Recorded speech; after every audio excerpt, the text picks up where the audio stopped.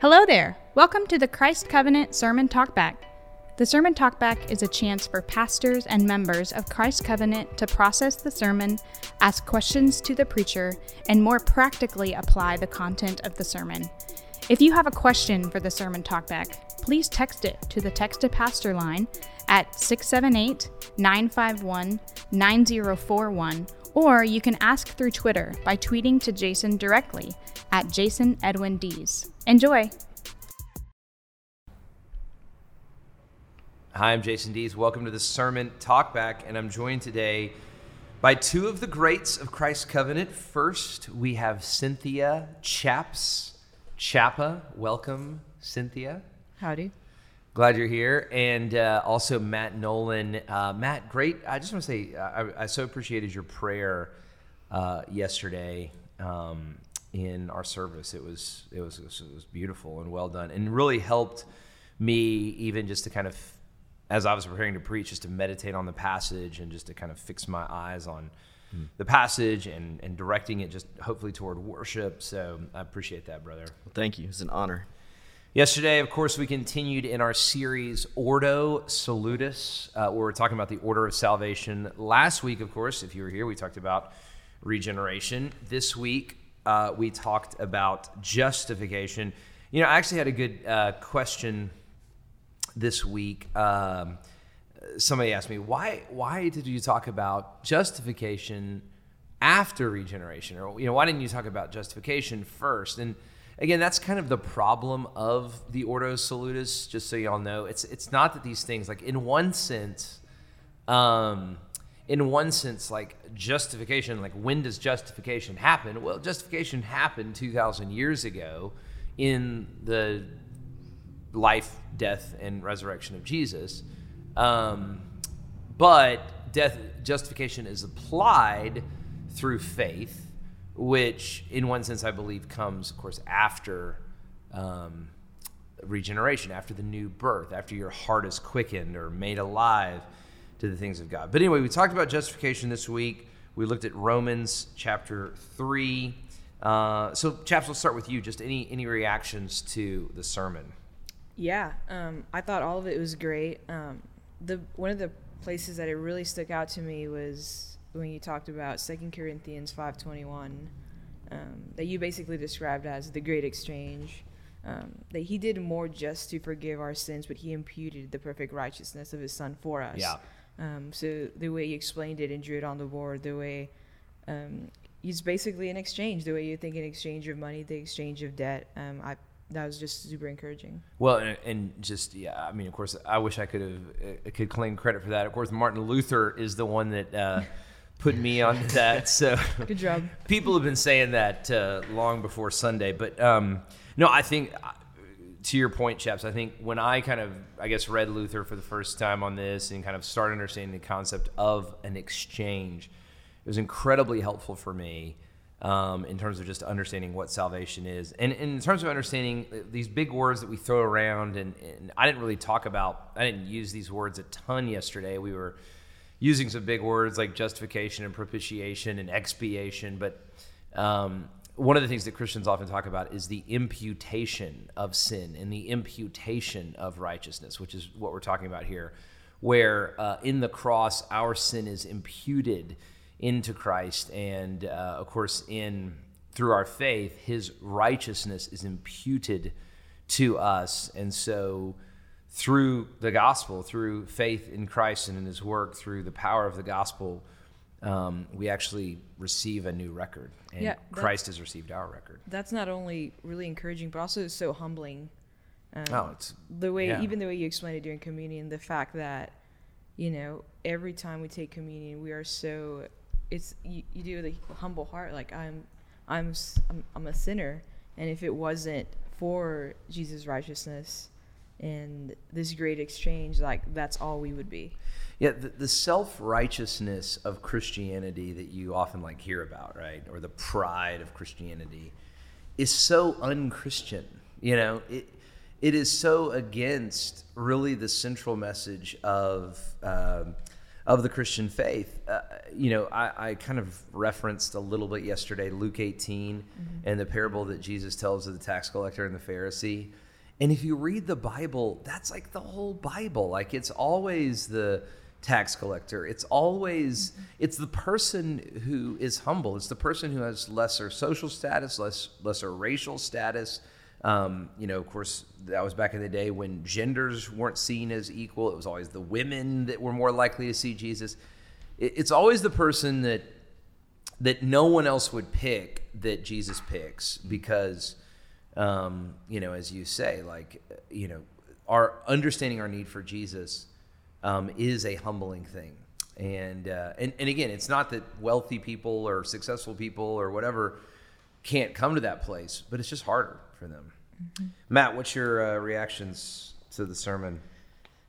Well, I was particularly struck by how you talked about the code that we live by and how everyone's living by a code. And I love that you actually threw a Rocky Balboa quote in there.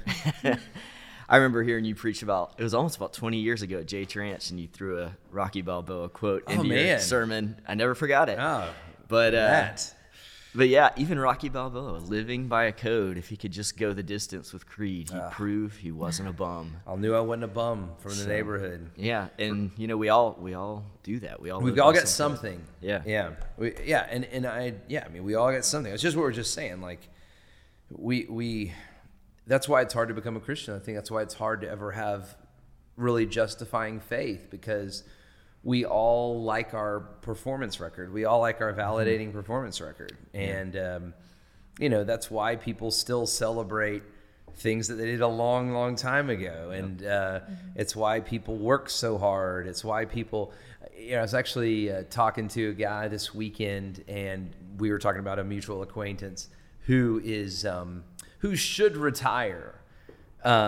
It's a married couple, and one of the spouses is retired. I don't want to give too many details, but one of the spouses is retired. The other one should retire. They could go and be with their spouse. They could hang out together. But this particular person cannot quit working because so much of that's their validating performance record. They're proud of their work, and they don't need to work, and it's, but they just can't quit because I think some of it is wrapped up in their identity. So yeah, we all have a code, and it's when we realize, again, that's why verse 20, if you really have been living for your code for so long and somebody says to you, your code will never save you, you'll never be justified by your code, that's a very offensive verse. It's kind of a shocking verse, really. Yeah. So. Yeah, that notion that we're all trying to do something to prove that we're worthy. Yeah. And Paul, like you said, in Romans, he says everybody's trying to do this. Everybody's trying to justify themselves. So that was convicting. Yeah. Chaps, I know you had a question. I think I'm a little nervous about it, but go ahead and you can go ahead and ask it. I'll ask that one later. I'll ask the first question I had just to keep listeners listening. You talked about propitiation yesterday, and you kind of gave the effects of what that meant for us. Can you define it a little bit better of like what this word means? Yes. So propitiation, it's getting at this idea that God is putting forward Christ as a propitiation, right? That not only expiates or pacifies or assuages or whatever word you want to use God's anger against us and against our sin, it brings us up into this right relationship with God that is actually pleasing to God, that God is delighting in. Last night we had a little dinner, and I read that passage from Psalm 149, that God delights in his people. So we go from being his enemies in our sin, we go from being objects of his anger, Ephesians 1, the rest of mankind, objects of God's wrath. But God, being rich in mercy, because of the great love with which he has for us, has made us alive in Christ. And then I love, that Ephesians 2 passage where it says, so that in the coming ages he might show the immeasurable riches of his love for us in Christ Jesus. So not only have we gone from being like the rest of mankind, objects of God's wrath, now we're God's. And again, the thing that I like the relationship that I like. I mean, I like bride, I like all these things, but I like children because who do you like to delight in more than your kids? Matt, you're a good dad. You just love when your kids are happy. You're just happy. You're just you delight in them. Yep. You want to give them good gifts. You want to like show them kindness. You want to show them new things. You want to teach them new things. I took the boys. They did this little golf clinic, and I'm not even a golfer. I don't even really golf that much. We did this golf clinic at Bobby Jones on Saturday, and they thought it was so great, and I had so much fun just showing them how to golf because a father delights in his children. And that's what propitiation has done. It's taken us from a state where God's anger, if you will, or his wrath was rightly pointed at us because of our sin, and it has put us into this place where all of a sudden he is delighting in our righteousness. And that is just an amazing thing. That's propitiation. I mean, that's an amazing thing to think through. I remember one time I did these summer courses in Oxford, and when I was in seminary, we would have like these lecturers that would speak, and we had this British guy, I can't even remember his name now, but he came and he was talking about this, and I'll never forget this. He said, "It's not as if when you come to Christ that you're brought up to naught." And so he said, "It's not that you're brought up to naught." And I was like, I have no idea what he is saying. Because, of course, I wasn't thinking N-A-U-G-H-T. I just thought he was saying it's not that you're brought up to not. Yeah. But he goes, it's not that when you come to Christ that you're brought up to naught. But it is that you're brought up to the heavenly realms with God. And so, anyway, but he's exactly right. Like, it's not that when we come to faith in Christ, we're just like brought up to zero and told like, okay, I forgive you that once, like never do that again, give you a slap on the hand, which actually that would be amazing. I mean, if you think about like God's righteous wrath against the sin of humanity, just being brought up to naught is like not a bad deal. That's expiation. But propitiation, the idea of propitiation is that we're like brought beyond zero to a plus 10 or to a plus 100 or whatever it is, to where all of a sudden we're sons and daughters of a living God, where in the coming ages God wants to pour out the riches of his love on us. And so that's the amazing news of this gospel that we believe in. Matt, do you have a question? Yeah, so kind of around that verse in 2 Corinthians 5, you mentioned that, and Chaps mentioned it earlier, but 2 Corinthians 5:21, when Paul talks about, for our sake he made him to be sin who knew no sin, so that in him we might become the righteousness of God. So my question about that verse is, why does he say that, Jesus had to be sin? Why doesn't he say, he just took on your sin? Why does it say he had to be sin? Yeah, and I actually meant to do this before this, but to look at the language there. But what that's getting at is the idea of guilt.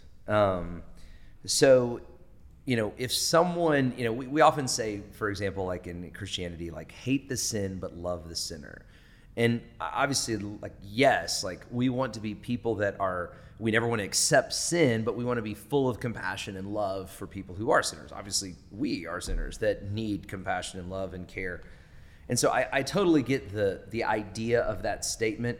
However, it's not really how like that works out. Like if somebody were to murder someone, we don't say, I hate murder. That poor person that murder took in and took a hold of and killed someone else, as if murder is an action. It's not a body. It's not a person. Murder as an idea can carry no guilt. People carry guilt, right? And so if you murder, you become a murderer. You take on that sin. In a sense, you become that sin, if you will. And so what it's saying, when Christ went to the cross, he took on our record and therefore became the sin that we are guilty of. He became a murderer. He became a thief. He became, whatever it is, a liar. For our sake, he became sin. And of course, in becoming that, he became the object of his Father's wrath against sin, which is why it was the will of God to crush him, on the cross. It was why he was forsaken by his Father on the cross. And I remember, I don't know if you remember from yesterday in the sermon, I was trying to draw this out with William Patton, and it was kind of a on the spur of the moment thing. But I was hoping that the congregation would just get the idea, and I don't know if this was very clear or not, but get the idea of how innocent Jesus was and how big of a deal it is. Not just the imputation of sin to Christ is a horrible thing to think about because Jesus was so innocent. Yeah. If you tagged a couple extra sins on me, you'd be like, well, Jason's not, Jason had it coming anyway. But Christ is so innocent. Jesus is so innocent. He's so pure that for all of our sin, our worst sin, to be put on him. I mean, just imagine the weight of the guilt and the shame and just the feeling of separation between him and God. All of these things that the imputation of sin meant, and then pile on that him receiving the wrath of God. And so we really start to think about the atonement. What's going on there? It's more than just this like sacrificial love act, though it is that. But it really is like the greatest sacrificial love act because there's so many layers about it. Chaps, you have a... Yeah. So right now you defined propitiation. So the follow-up question is, does that cover the elect or everyone? So obviously a lot of people disagree on this, and here's what I'll say on this one. The work of Christ on the cross is obviously only efficient for those who believe, right? Right. One of the things that I've heard theologians say is that Christ's death on the cross was sufficient for all, right? It was sufficient for all who believe, right? Right. It was sufficient for all, but efficient for those who believe, rather. And so, when Jesus died on the cross, was he dying for the elect in particular? I think there's parts of the Bible that would lead you to believe that. He was dying for his own, but there's also parts of the Bible that would lead you to believe that Jesus was dying for the whole world or right. for every sin, right? What I think is important for us to believe is what I just said. Like the death of Jesus on the cross is only efficient for those who believe.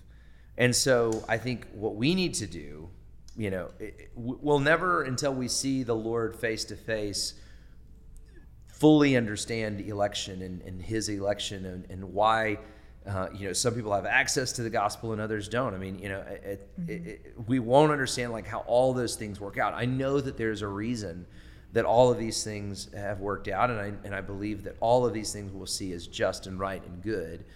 But what we need to focus on until then is just the fact that, okay, I want to make this as clear and as personal for this person or that person or whatever as possible. I want them to have as much access to the gospel as possible so that they might believe.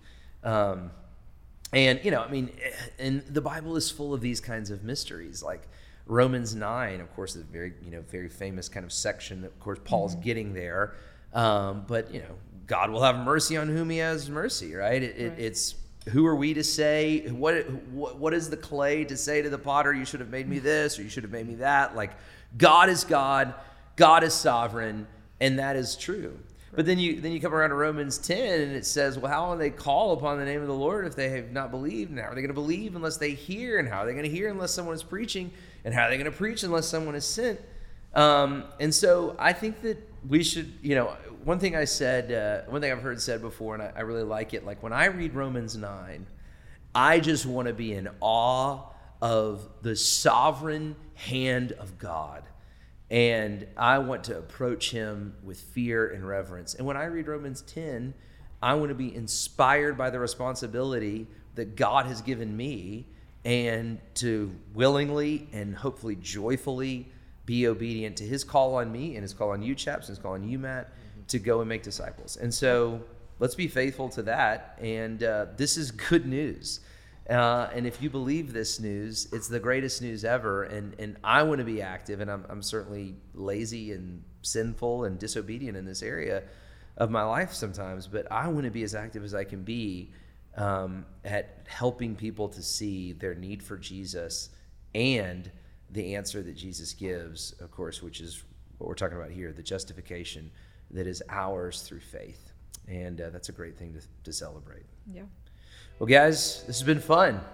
Cynthia, Chaps, Chappa, Matthew, what's your middle name, Matt? Robert. Matthew Robert. Roberto. Matthew Roberto Nolano. It's been a pleasure. Thanks for joining us for the Sermon Talkback. I'm Jason Dees. Thanks for listening.